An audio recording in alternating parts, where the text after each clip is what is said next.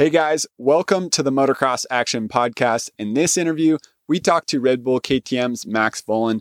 Max talks about what it was like leading at the Fox Raceway #2 National last season. He also talks about how he didn't test a lot on the KTM last season because he was just a rookie.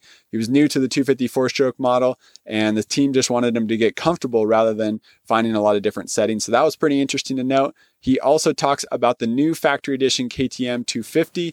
At this point, we talked to him. It was about a month away from Anaheim 1. He had only a few days on the bike, so not a lot of experience on this new model yet for him, but he was very optimistic about it. Let's jump into this fun little interview with Max Vohland. We are here with Max Vohland, the only KTM factory 250 rider, and he's got his beautiful new KTM factory edition right here in front of him. Fun story about Max Vohland. He's 7 years younger than me. He grew up in Northern California. I grew up in Northern California, and going to the local races like Hangtown, Oatfield, Hollister. I remember him more than he remembers me because he was 7 years younger, so he wasn't really paying as much attention. But I remember this young little ripper on a 65 and 85, and always watching him just a few classes, a few years behind me and my little brother. And so, Max, it's cool to see you growing up. I don't know, are you 6'1"? Yeah, I'd say about 6'1". Yeah. Oh my gosh. Okay, so he's taller than me now. I still got him on age. He'll never pass me there, but he's a little bit taller than me now, and he's definitely faster than me now. So that's kind of a bummer too. But it's really cool to see Max, see you grow up a lot, and see you with a beautiful new bike. You're getting ready for year 2 racing pro. How's it feel? Yeah, feels great so far. I mean, a little bit of time on this bike already, a week, and it's been awesome. You know, more steps forward and gaining more confidence on the track, and I've been feeling really great up on the test tracks. Finally, now that this thing's released, to get out and ride some different tracks and see how that goes. Super cool. So it was announced earlier, but you've only ridden this bike for a week, and that's because of COVID and basically just the delay in the production line for all things motorcycles across the whole world. Everybody's having a tough time getting parts, and that means that the 250F factory edition has taken some time to get here. Roger DeCoster said there's only one 250 engine together right now, so this thing is really groundbreaking, brand new. You've been riding last year's model, the current model, on Supercross, during this off season. What was like the first thing you noticed when you hopped on this bike?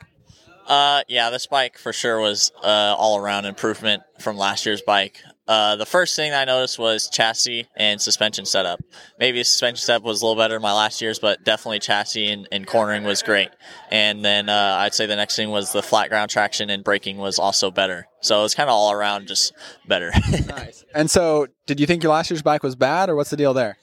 No, it wasn't a bad bike. I mean, it was definitely still competitive, and I think suspension-wise, they didn't want to test so much to where I got lost because I was just new on a 250.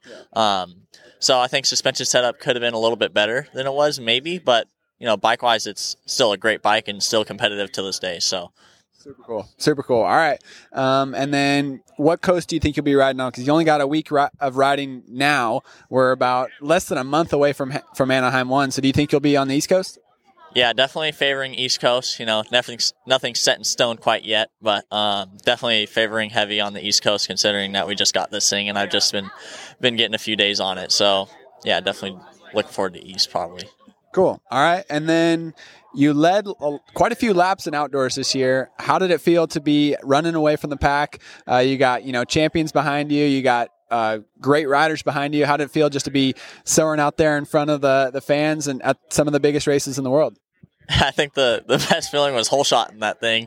I remember sitting behind the line telling myself, like, I'm going to hole shot this moto. And I was pretty motivated, and I hole shot it, and I just kept going. And it was pretty exciting and nerve-wracking first, like, holy moly, I'm in the lead right now. But after that first lap, I remember it was just counting laps in my head, clicking. By the 5th lap, I just stopped counting and just kept rolling with it, see how far we can go with this. And then, I ended up leading that thing for a while. And then, unfortunately, the bike failure took me out. But it was still great. I was still super stoked on it. I wasn't mad about it at all. I mean, just to be up front and being out in the lead like that at my first pro race ever, it was incredible.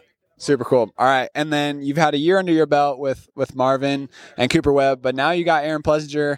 How much riding are you doing with the 450 guys? Are you riding at the same time as them? Do you ever get to bang bars with them? And how often are they? I guess those guys kind of maybe go to Florida sometimes. So are you going to Florida at all, or what's the training regimens like?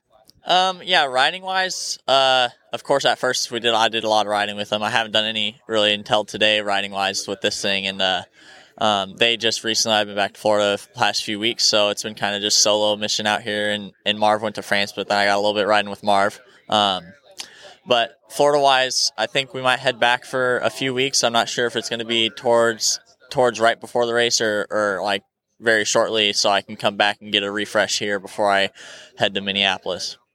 Nice. All right. And then what's it like being around those guys? Are they fun to be around? Are they as fun, day to day as they are on TV and on social media? AP for sure. AP's loose, man. He's loose. Yeah, it's good times up the test track. We're always laughing up there, especially now that he's around and really trying to, loosen it up a bit. It's not so serious up there. So yeah, he's been a great addition to the team. I look forward to, pitting under the tent with him this year. And yeah, it's been great with these guys. Super cool. All right. Well, good luck next year. Thanks for the interview. Thank you.